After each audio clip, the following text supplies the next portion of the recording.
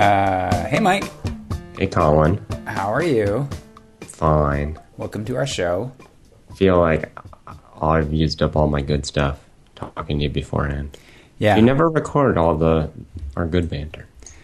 That's my excuse. All the mediocre banter. It's not because that's us. It's because the good stuff all happens too soon or too late. Sure.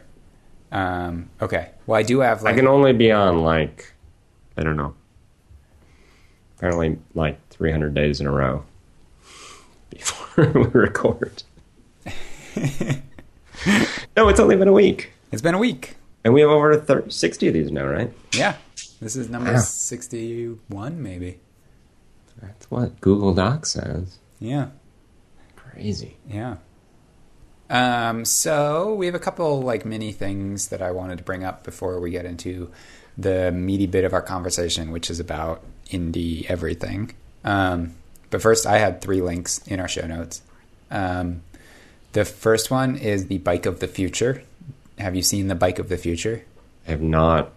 Does it have wheels still? Yeah. I mean, actually, I thought it was... I brought it... I wanted to include it just because I thought it was an interesting idea of someone who sort of looked at the bike and said, what are the ways this could be better? And I think they came up with some pretty clever ideas. It's got integrated electric assist. It's got basically an automatic transmission, which I think probably means some sort of CVT, mechanical CVT or something. And then the handlebars have an integrated lock, so you can pop the handlebars off and use them to lock it to a tree or a bike stand. And it's got less material in it, so it's lighter and cheaper to make. So I don't know. I thought it was an interesting rethinking of an object that is, stayed pretty much the same in terms of general format for quite a while. Huh. So is this real or is this design wankery? I mean, they've made at least one, and I think they're trying to make more. They are making more, but it's not in mass production. Taking a little bit of time off making the thing to make the YouTube video. Yeah. Anyways, I thought Kickstarter. I thought it was kind of neat. Yeah, it's just interesting. Bikes are such a funny thing because they are a very effective means to move around in a city, but the vast majority of people won't use them no matter what. And I don't know, it kind of got me wondering whether there's anything you can do design-wise or in terms of the way bikes work that would actually get them to reach whatever barrier keeps people from using them. Yes, there is. This is a solved problem. What is it? You put 2 more wheels on them, doors, and an engine? No, you put the little divider in the street. The little curb. Yeah, but I mean, I feel And then you do the protected corner thing. I mean, that goes a long ways, but I feel like there's an entire fairly large set of people who just wouldn't use a bike, and it just doesn't occur to them. I don't know. Yeah, I think it's less so in cities. I mean, we have a very successful bike share program here. Most cities have them now, and that goes a long ways. I mean, I don't own a bike, but I use the bike share quite often. But I don't know. Anyways, maybe more design can help. Curbs. Or mandates, government mandates. Yeah. That might help too. Next thing I had was an article from The Economist about a research paper on these flies who have ultra sensitive directional hearing. And what's cool is the way it works, and you can read the article to get into the specifics of how it works. But basically, they don't have ears because what they're detecting is a particular predator who generates sound at 5 hertz. And so it's not something that would be easily discernible.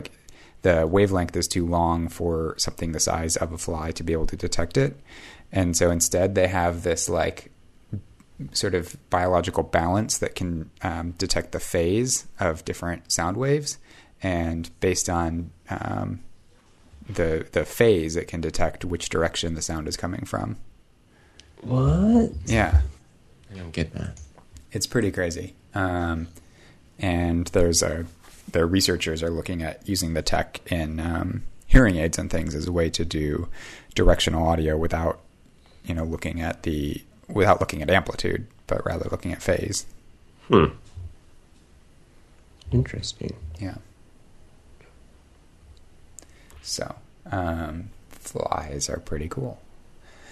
And last one is an article from PVC from Scott Simmons on editing Sharknado 2. And I enjoyed Did this. he cut that? No. Oh, okay. I don't think so. No, someone else did. A small shop did. But I appreciated one. I think this article is good for two reasons. One, it gives you a look inside sort of the shoddiness of real world post-production. Like, it's rushed and you do all kinds of things that people would think you were crazy for doing because you have to get the project done. Oh, yeah. And also because the edit on Sharknado 2 is right in line with everything else about Sharknado 2 in terms of, I don't know, it was done in 2 weeks or something by a guy working on Premiere. Hey, be nice to Premiere. Oh, I'm not criticizing Premiere, but it's a good article. Talks about, if you're gonna make fun of the guy and his gear, then make fun of these monitors, right? Yeah, I know. He's got the old 20-inch plastics. 19, I think. Right? Yeah, whatever they were. They were. God, those are. How does he even do that? Those are like ADC connections. They must be so yellow. Oh, but not even that. Like, they're plugged into like a new Mac Pro. Right. He probably bought. I think someone sold an adapter ages ago. Because they're like powered through that connector and everything. Yeah. Okay. So he's got like two of those adapters plugged into like one of those things that splits a DVI connection across two screens. Yeah. Plugged into his HDMI or something. Okay. Those are fully depreciated at this point. I think so. So yeah.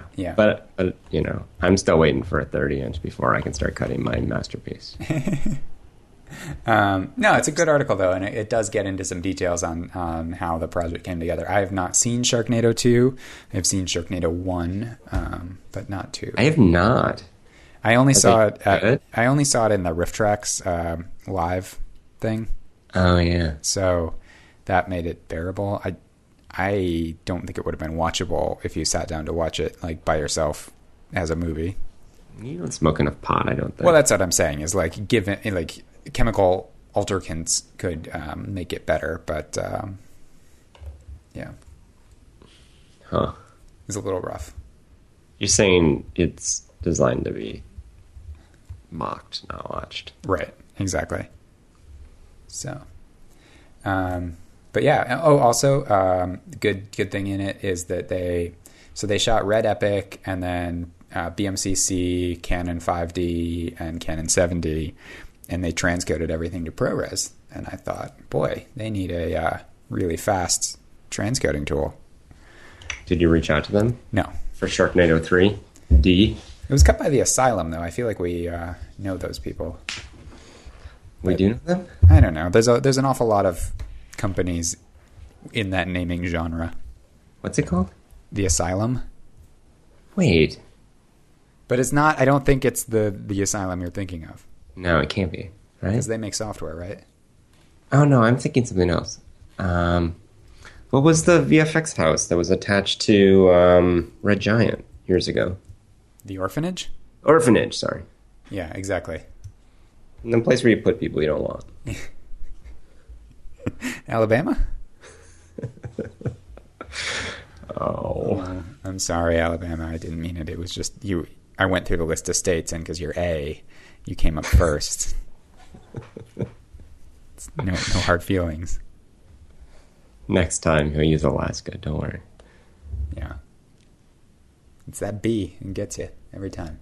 Okay, so this week there was an awful lot of chatter on Twitter and on the web about the sort of that we're past the glory days of indie development, and we should all quit our jobs and go back to working for corporations. Unquit our jobs. Right. We should put on pants and re-unquit our jobs. Go get a job.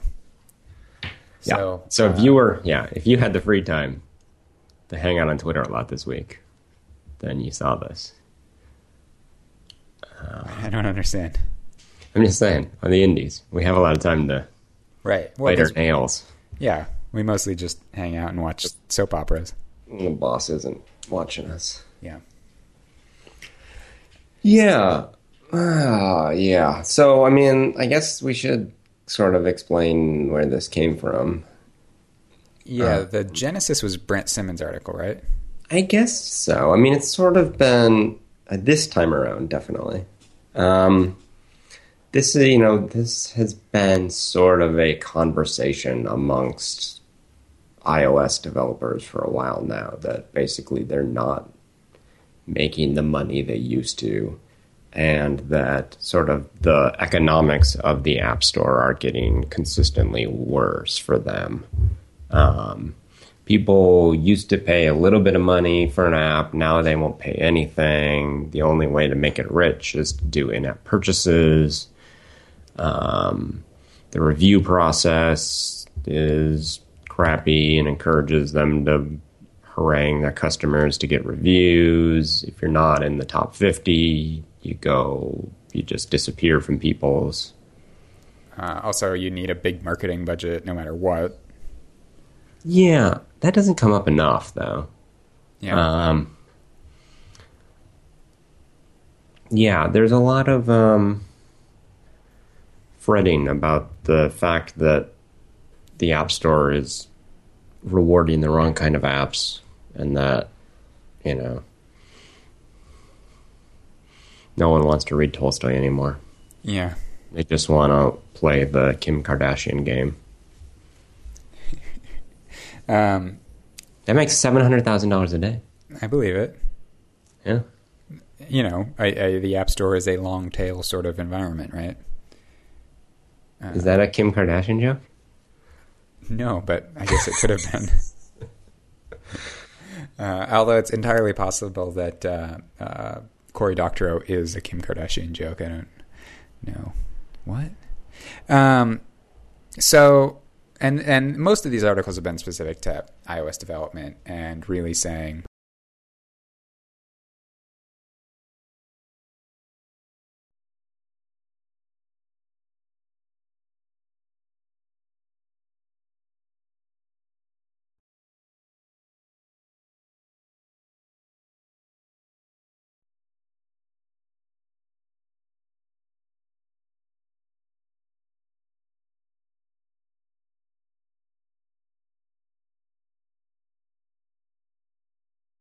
pretty good success in terms of building a really good product.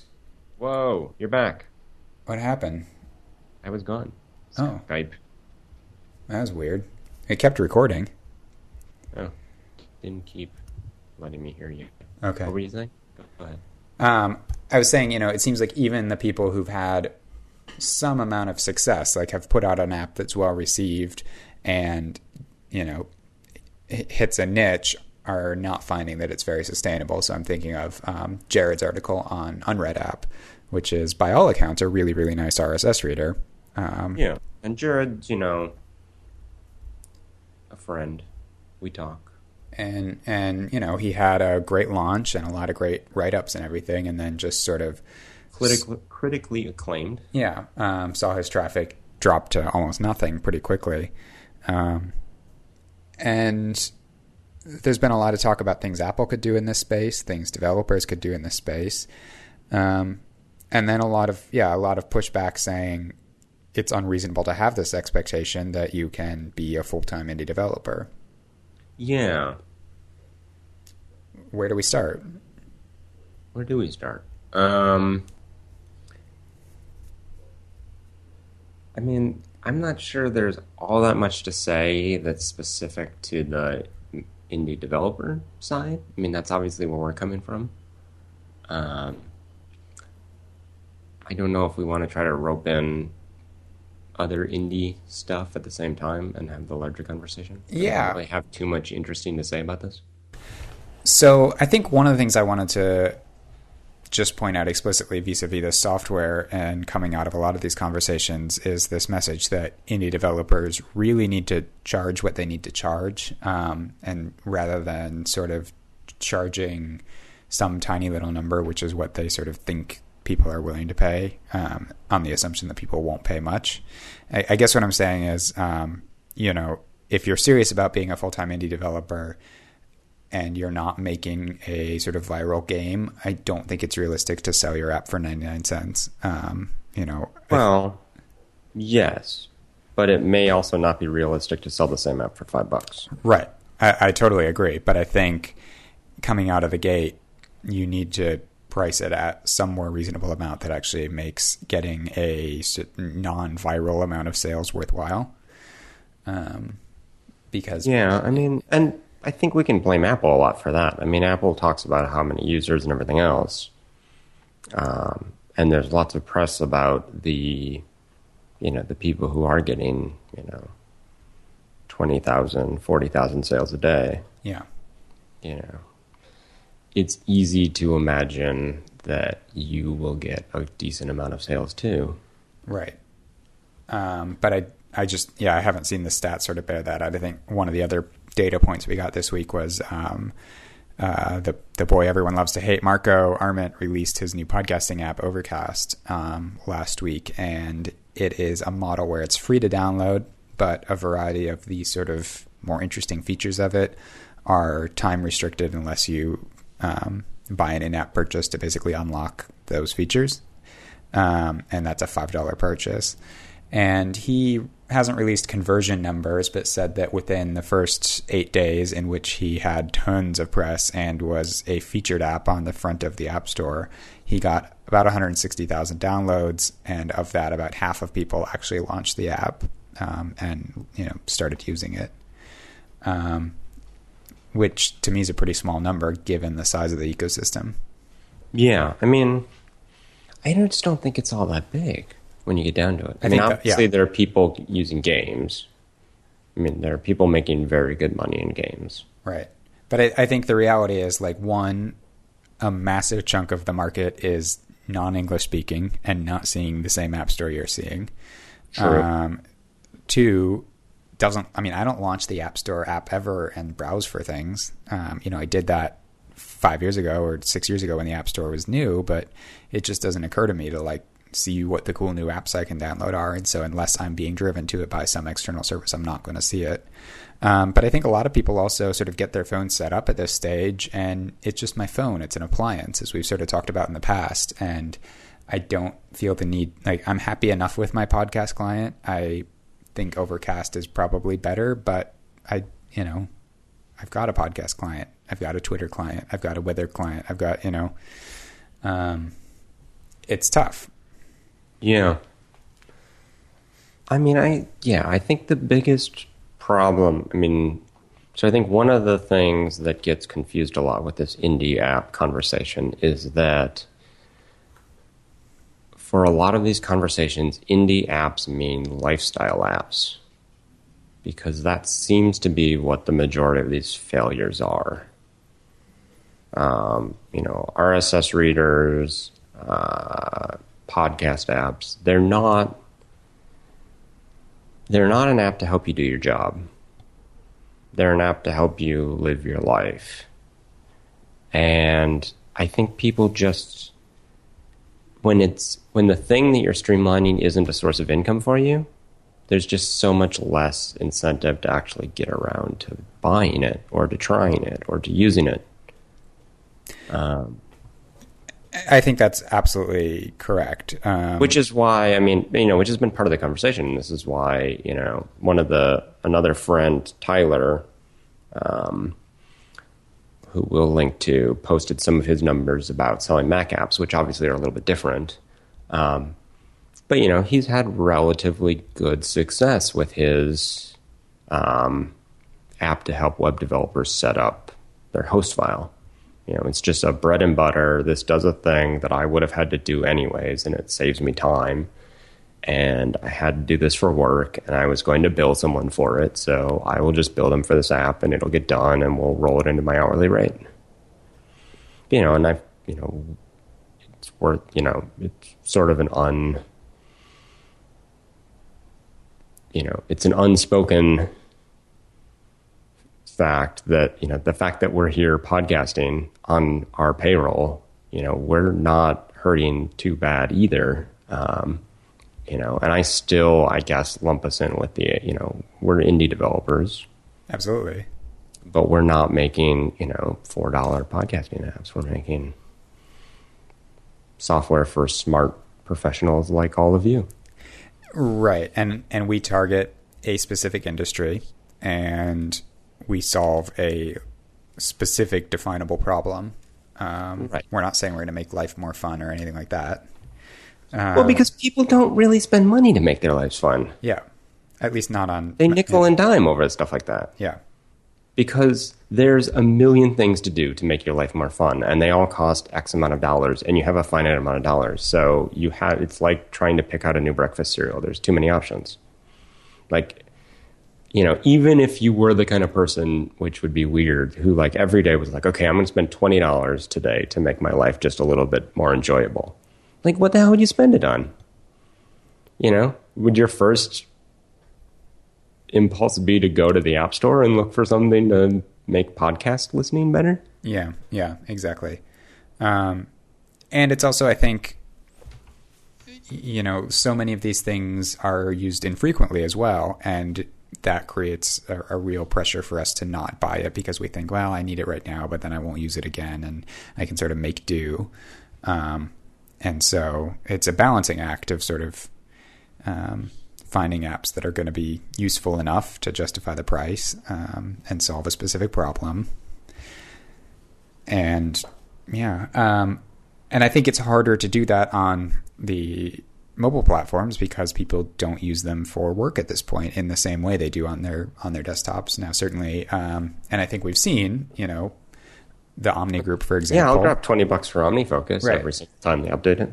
They've been really successful, I think. I mean, they're still around, but successful selling, desktop priced apps on iPad and iOS. And I think the way people use their apps on iPad in particular very much mirrors desktop usage. It's not like a get in, get out type experience. It's a get in, do work experience. Right.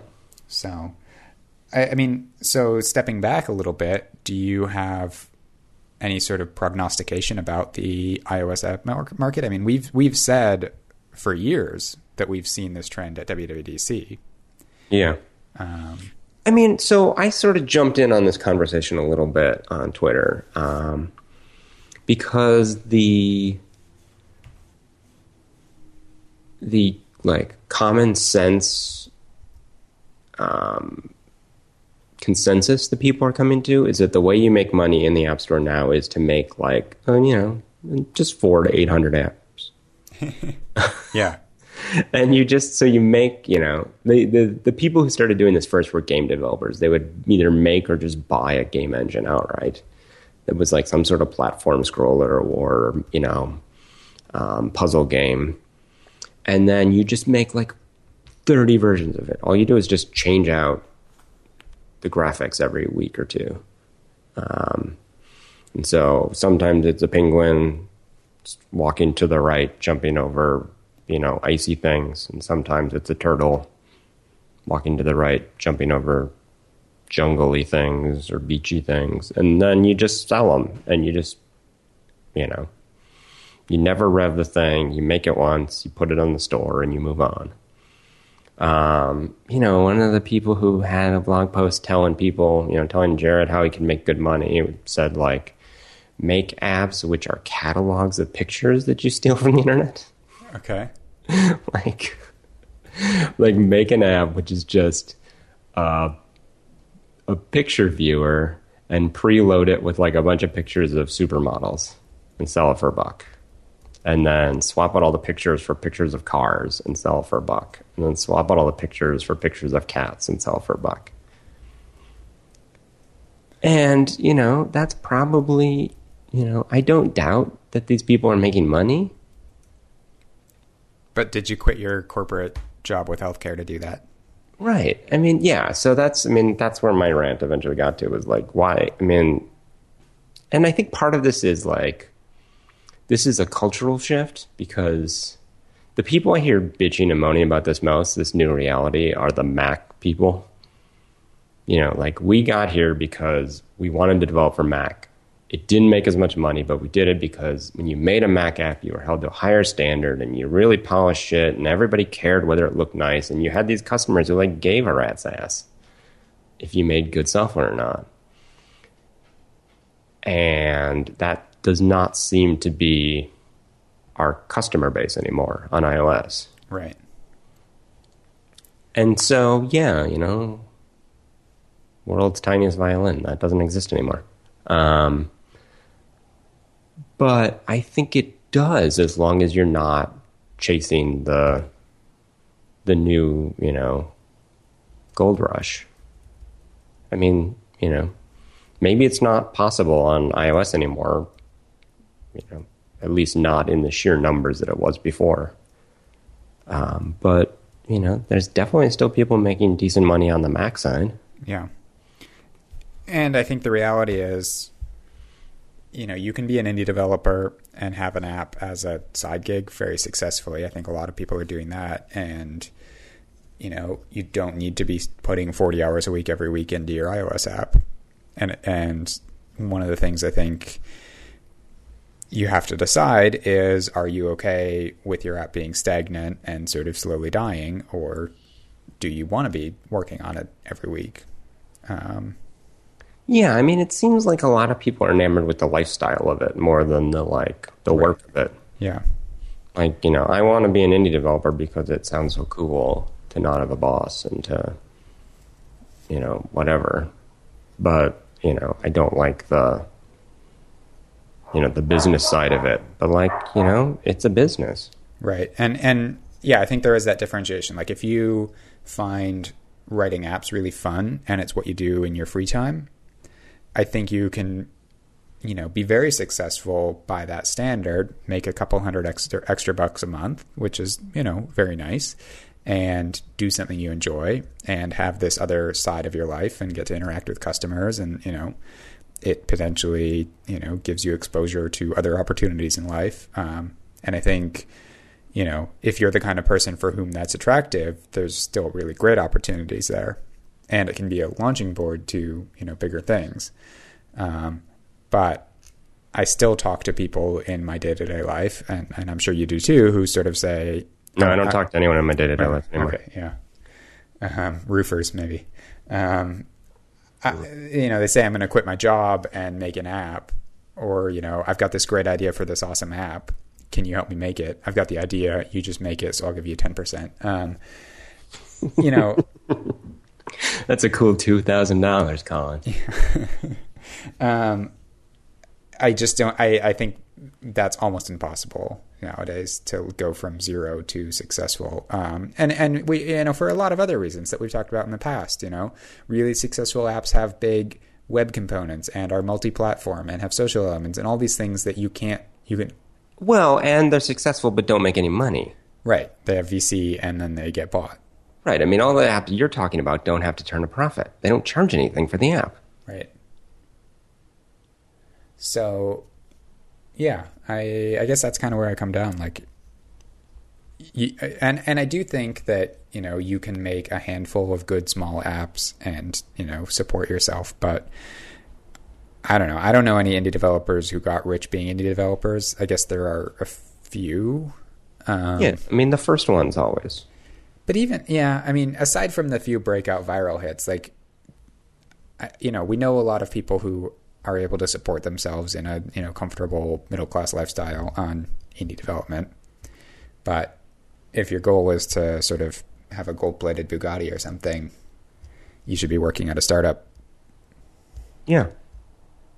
But, I hope no one... that's not the ideal of being an indie, is it? I think there's a big chunk of the population who doesn't realize that gold rush mentality is long past. Yeah, I think there's a lot of people who always talk about their app idea who've never actually written anything, who sort of believe that. Yeah. But I think the people who are actually developers who are bemoaning, the change in the economics, they just want to make 60, 80K a year. Yeah. Which is, a lot of money for fart apps and fart pianos. But yeah. But I was talking to someone at the climbing gym last week who is working on a game for Android. And he was saying, oh God, you should hear what he has to go through to make to deal with accelerometers and things like, oh, this device mounted its accelerometer upside down and doesn't correct the values, and so you have to special case it in your app. Anyways, he was saying do you think it's realistic to put the app out there at $1 and expect to get 40,000 purchases? No. Right. Definitely not. He said, how about 20? And I said, no. And we sort of got down and I thought, you could maybe get between, and he wasn't planning to do any marketing or anything. I think, you could maybe get between 10 and 100 sort of accidental purchases and things over time. But beyond that, you need to treat it like a business. And it's going to be hard work and you're probably not going to succeed. But yeah, I mean, that's what I think a lot of people don't So let's get into the actual larger indie discussion. I think a lot of people, this was explained to me a long time ago, and I may have even before I quit my fake other job to start this fake job. But, the story, the thing I was told is if you have something that you love doing, do not do it. Do not quit your job and do it for yourself, because you will slowly do less, and all you're doing is taking on all of the other responsibilities that will keep you from doing the thing that you like. So if you like programming, work for someone who has an HR department and a sales department and a marketing department and a boss who sets your schedule and someone who cuts your paycheck and all that stuff, so that separation of responsibilities. You program and they do the clean the floors and empty the garbage and wash the toilets and keep the building lit and all that other stuff. And I think, a lot of people forget about that. They're like, I like making games. I should become a game developer. And I don't want to put up with any of that bullshit of, companies expecting all these things of me. So I should become an indie. Well, it's like, well, then, you don't have a boss anymore. Great. But now all of the reasons, your boss wasn't, pressuring you to hit deadlines and make good, bug-free software and not write snarky comments in your things that show up in alerts because they're douchebags. They do it because, that's what you have to do to make a good app. And it just means you're the guy who has to worry about that crap now. Yeah. And so I think a lot of people forget that. I think that's absolutely true.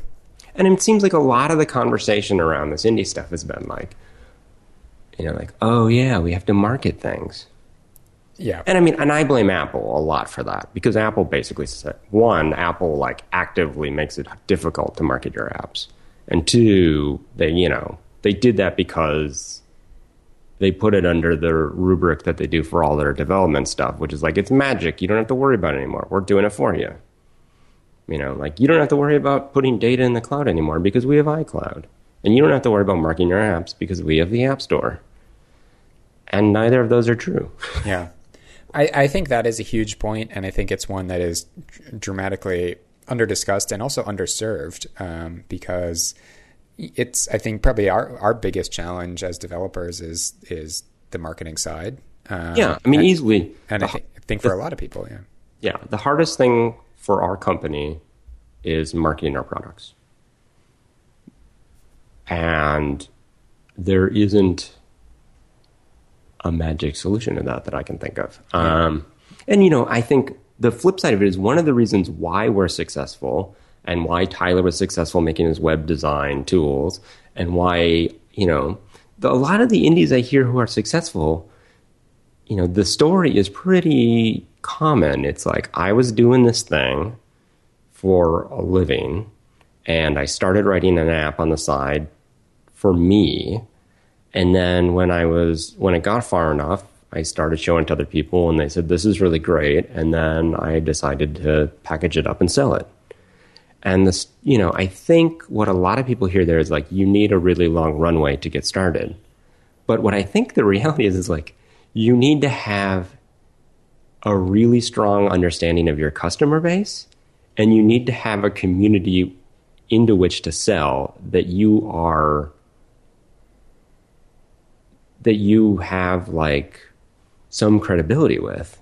Absolutely. Which is what marketing is. And so you don't actually need to market if you have enough friends who will buy your app or coworkers. So having a large community of people who do the same thing you do is almost as good as marketing your app, which is, in large part how we've succeeded, is because, we both came from video and we know video people and video people know us. And, we don't do, the little bit of marketing success we've had is not because we load up a PR web template and put in a bunch of stuff that looks like a press release. It's that we write people we know and say hey, do you want to write an article about this? And they say, sure. Well, we don't even say that. We say, hey, we got this cool new app. Do you want to try it? And it's nice that a lot of them write for publications now. Yeah, absolutely. I also think one of the things I saw in a lot of the discussion that I think was a bad direction to go is people saying you can't make it. One of the first things you have to do is stop providing support. And I know that's a fine line, but I think over the long term, having people know that we are real humans has been really great in terms of getting people to spread the word about our company. Oh, yeah. And I think the App Store already goes a long ways towards ruining that by making developers faceless. Right. That may be the right advice for the dollar. I think it's hard to do much support for $1. I think it's hard to do much of anything for $1 because as soon as you have to do anything for a user, you've lost money. Yeah. But I think that's more of an argument against making dollar apps. Yeah. Yeah. So anyways, that's, I guess the flip side of things is we wanted to talk a little bit more broadly about indie monetization in general, because there's been some stuff on the video side, this week about, different options for monetizing on YouTube. Yeah. You mentioned the YouTube, tip jar. Yeah. So this is a new thing they're apparently rolling out to a few people at this point. Which is, it's essentially the PayPal donate button, except it's built into YouTube. Which I guess is, in some ways sort of a tacit admission that the ad revenue streams are not enough to support these people. Yeah. And I think I'd be curious if they're willing to, shoot their own foot. What do you mean? Long term? Basically go for the iOS model, where do you want to donate $1 to this channel to remove ads? Yeah. I'd be amazed if they would do that. But that seems like, that is like a brilliant all-around strategy for everyone except for YouTube. Right. Or their parent company, at least. It'll be interesting. I know that some channels are going to have a lot of success with this, especially the ones that are really built around a personality. And, there's a lot of deeply emotional, personal channels with big communities behind them that are very, very community oriented. And I think those channels are going to do really well with this sort of thing because they've already done well with other sorts of crowdfunding and crowd sponsorship. I think for other producers, it's going to be a lot harder. The flip side is, and the other thing I'll link to was something that happened with a YouTube channel called Drive. This was one that YouTube seeded 2 years ago with a bunch of funding to make car videos. And they've been pretty successful in building subscribers to their channel. I think they're over 1 million subscribers or some sort of large number, and many of their videos have many, many millions of views. But YouTube ended the program that was funding them, and they did a breakdown that I can link to where they said, these are our videos, they got this many views, we got this much ad revenue from them, and it cost this much to produce them, and the second number is smaller than the first number, and so we need to do something else. And so what they're going to is a subscription channel where they have some free content on one channel, and then they have a sort of plus channel that's $4 a month. $3 a month, something like that, or some amount per year. Is that something YouTube allows? Yep. Yep, it's another. Is this new too? Yeah, another new thing from YouTube is these paid subscription channels. And I think it's going to be really interesting. They, had a lot of really angry 12-year-olds on the internet yesterday when they announced this, having, some valid points. I think in terms of pricing, I can understand the people who say $4 a month doesn't seem like much, but Netflix is only $8 a month and gets me, House of Cards and all this other stuff, right? Right. And these guys are saying like, well, we're a tiny little shop and we need to be profitable, and we're not a public company. But it was interesting as well because a lot of the comments were saying you should have gone with this sort of donation model, either with the YouTube thing or with I forget the name of the one that everyone likes using on YouTube, but there's a third party. Right.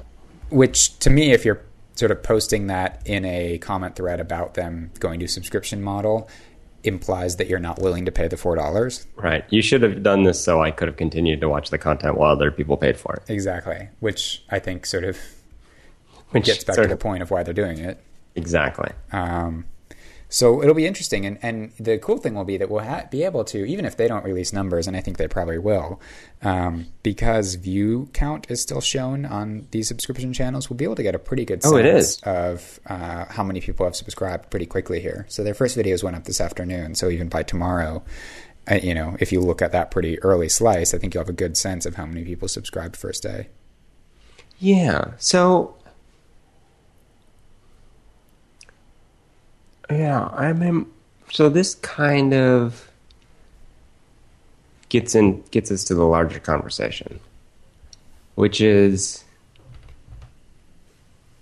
how much do we want to live in a world where everything's a la carte? Right. Because, and I guess, that's something that's never even come up with with the notion of the App Store.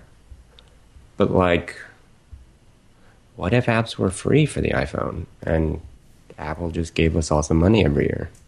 Yeah, based on number of downloads. Based on usage or something. What was the, I guess the app.net followed that model. Oh, yeah. Like app.net or, what's it called? The Spotify and some of those other ones. Yeah. I mean... there's this problem where if... I don't know. I mean, the free market has these issues. Yeah. With bubbling up the best content. Yeah. The best stuff in general. Which, I guess means we have to go to this Kickstarter idea where everything worth making has to be done via patronage. Right. Because, the problem is, I think we often forget both the scale of the sort of traditional media production industry market and the degree to which most programs are subsidized by a few successful programs. Exactly. And so I think there's this assumption that sort of any given program should be self-sufficient. And that was another thread in all these comments on Drive is sort of, why didn't you just go out to sponsors and get sponsors? And one of the guys from the group wrote back and is like, I think people think that there are all these sponsors out there waiting to just turn over money for internet advertising, and that the reality is not there. Even if you're doing 1 million views, if you need to make $10,000 from that 1 million views, which in the traditional, if you had 1 million viewers for your TV show, you could definitely get more than $10,000 worth of advertising. Oh, easily. But the numbers don't translate into the internet, video economy. So do you know what the single most successful YouTube channel is? No. Do you want to know? Is it one of the gaming channels or? No, give me your best guess. I know some of those like kids who cry in their bedrooms are very, very successful, but I don't know who's number one. Who? Okay, everybody write down your guess on a sheet of paper at home. Yes. The number one, at least grossing, it might be viewership as well, channel on YouTube, I believe it's called Disney BK, something like that, but it is a woman, we think. We don't even know who it is. It's a woman who unboxes Disney branded toys. That's all she does. Okay. No one's ever seen her face. All they've seen is her hands. Every single one of them is roughly the same. It's a, picture of the box, description of the toy, unpacking it, and then like sort of weird play in front of the camera with the toy. Okay. I think the article I read said something like she makes $10 million a year in ad revenue. Estimate? I don't understand. Kids like watching toys. I guess. And I'm sure Disney has purchased AdWords Sure. ads on these and other toy companies. So yeah. Oh, I see this. An unknown toy reviewing. Yeah. Huh. Yeah, that blew me away. One, for just the sheer numbers. I mean, so like if the invisible hand chooses you, there's money there. Yeah. Like there's no doubt that there's money flowing through all these pipes. It just doesn't go to the shit that matters. Yeah. Huh. I mean, the hand's invisible because it's embarrassed. Wow. That is terrifying and shocking and horrible. So yeah. If you want to make it big, what you need to do is make 400 to 800 iPhone apps, all of which are catalogs of toys. Yeah. And run iAds on them as well. Yeah. That's Can you make any money on iAds? No, I don't. That was a funny joke. Yeah.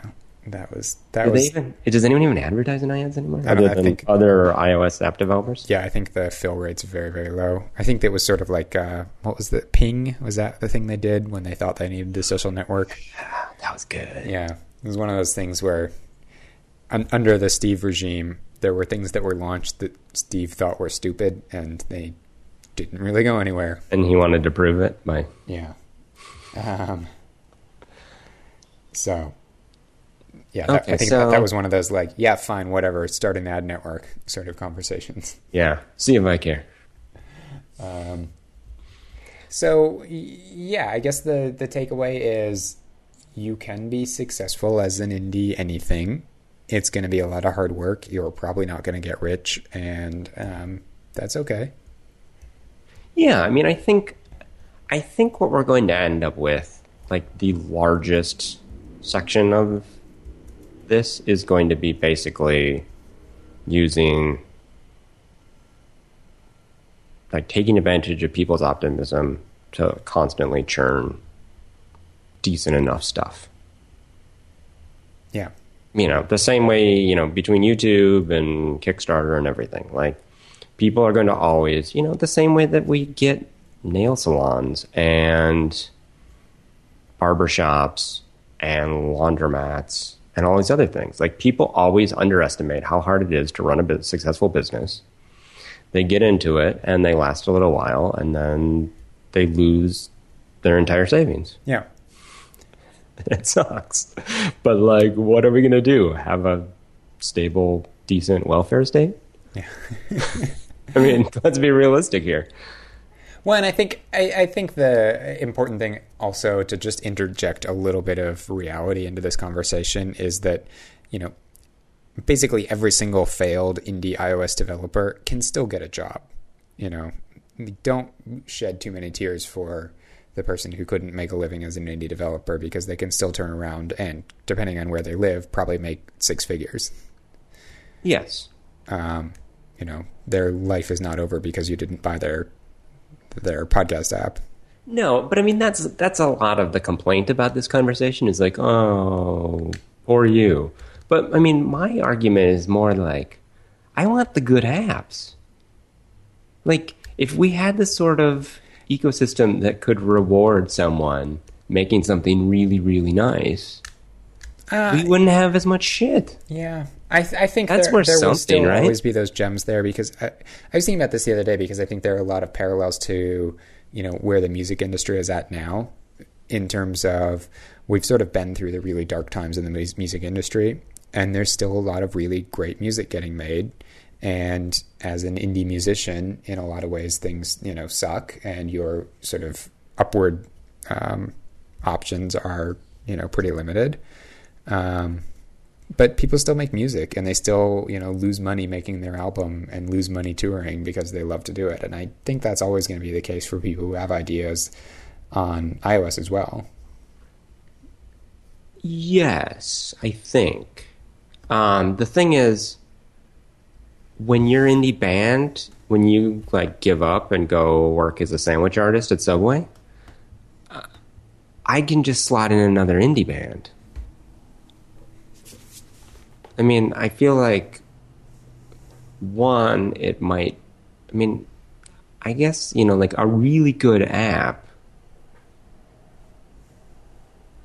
you want to have a relationship with, right? Like, you want it to be there a year later. That's one of these complaints, is that so much of the software on the App Store is, still not even updated for iOS 7. Yeah. And I think that's where, I don't know that a donation model would work within apps or anything, but there are times one of the good examples is Evernote. A donation model will not work for sure. But, I pay the annual Evernote fee, whatever it is, $50 or something. I don't use any of the Evernote features, and they never once said you need to upgrade to premium now, but my whole life runs on Evernote. I don't want the service to go away, and so I upgraded, recognizing that, it is a critical part of every day of my life.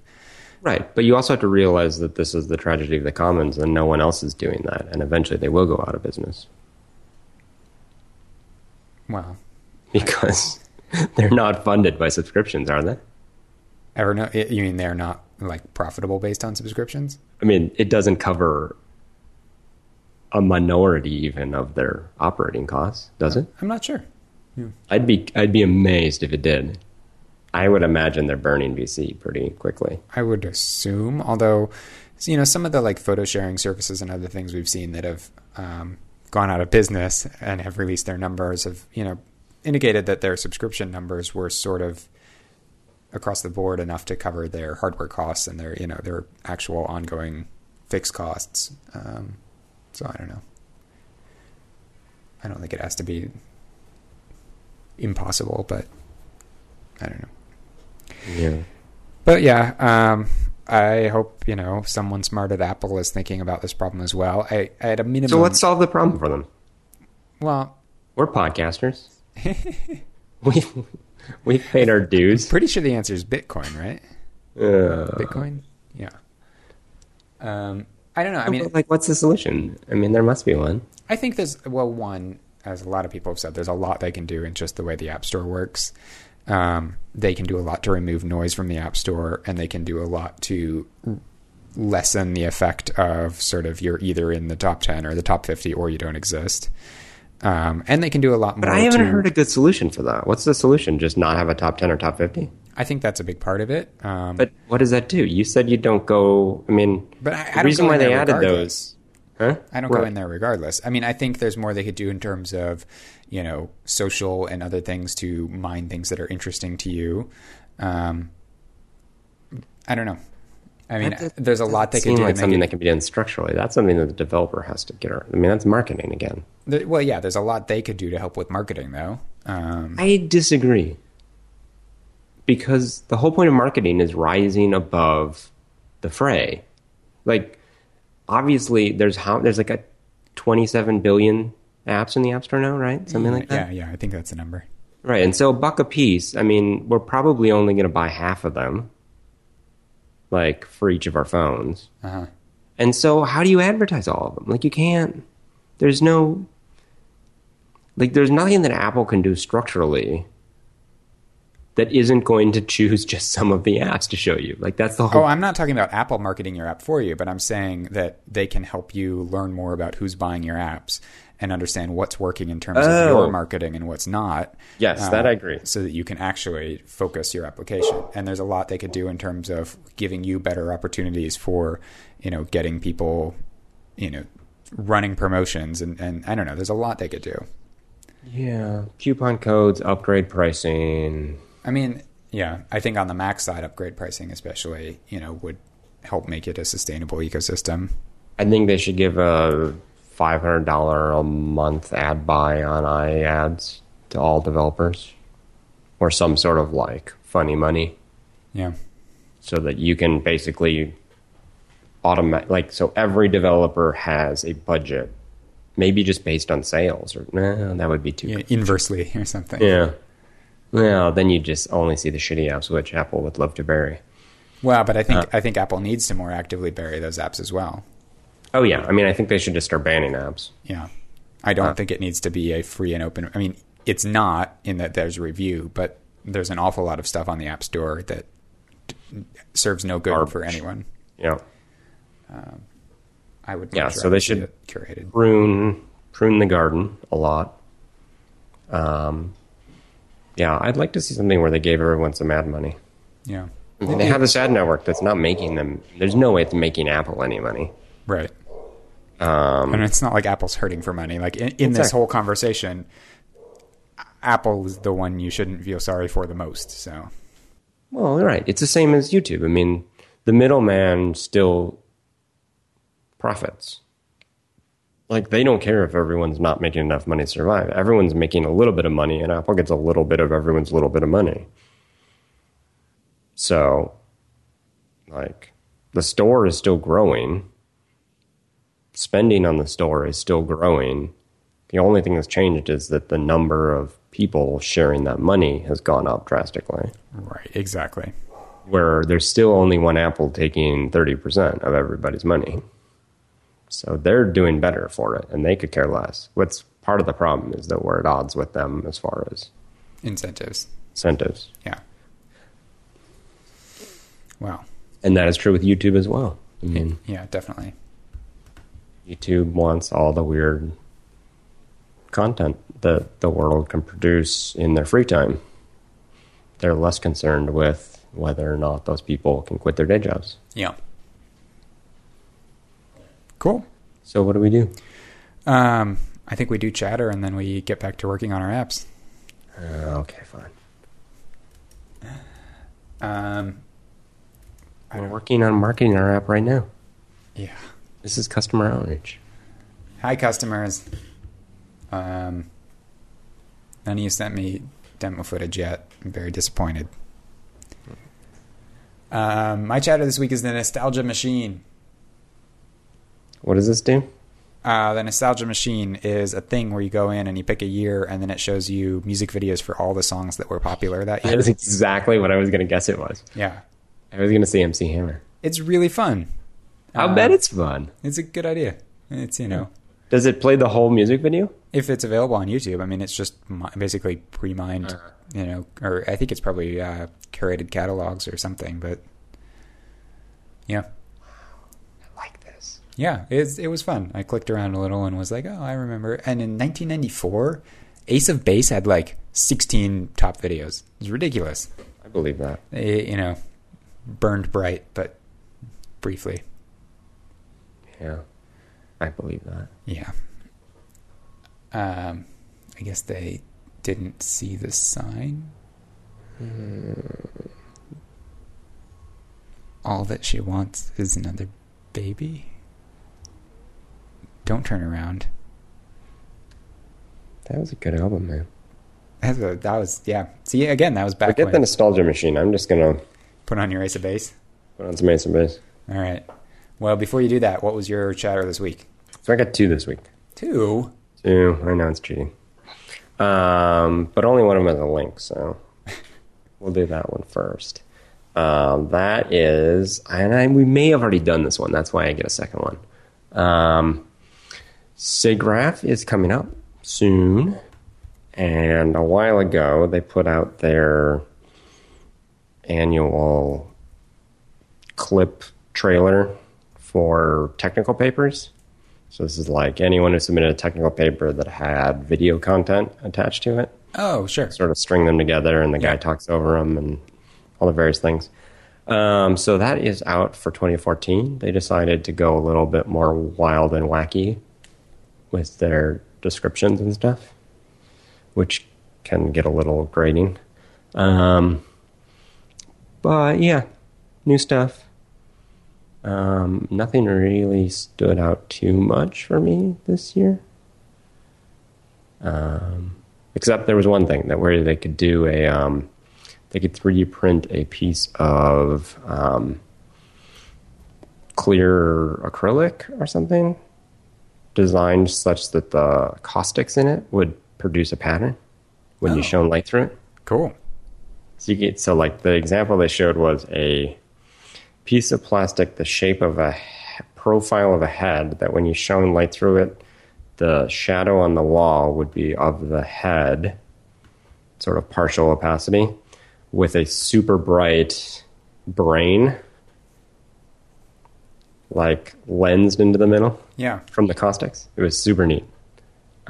So check that stuff out.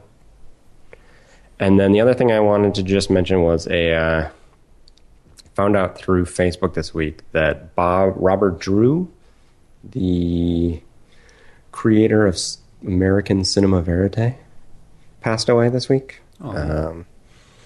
He did the movies Primary, and a number of other JFK movies, and he did 3 or 4 movies about the Gandhi dynasty in India.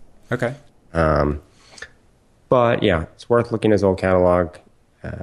Watching his movies in college is what made me decide to not become a director and to not do fiction.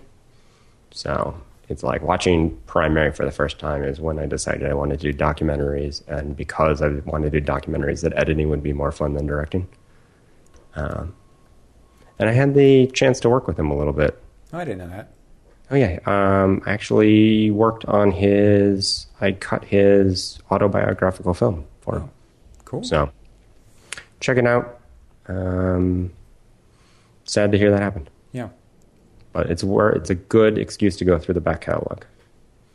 Sounds good. Well, we'll put a link to some of his stuff in the show notes, and we'll see y'all next week. Sounds good. Okay. Talk to you later. Bye. Bye.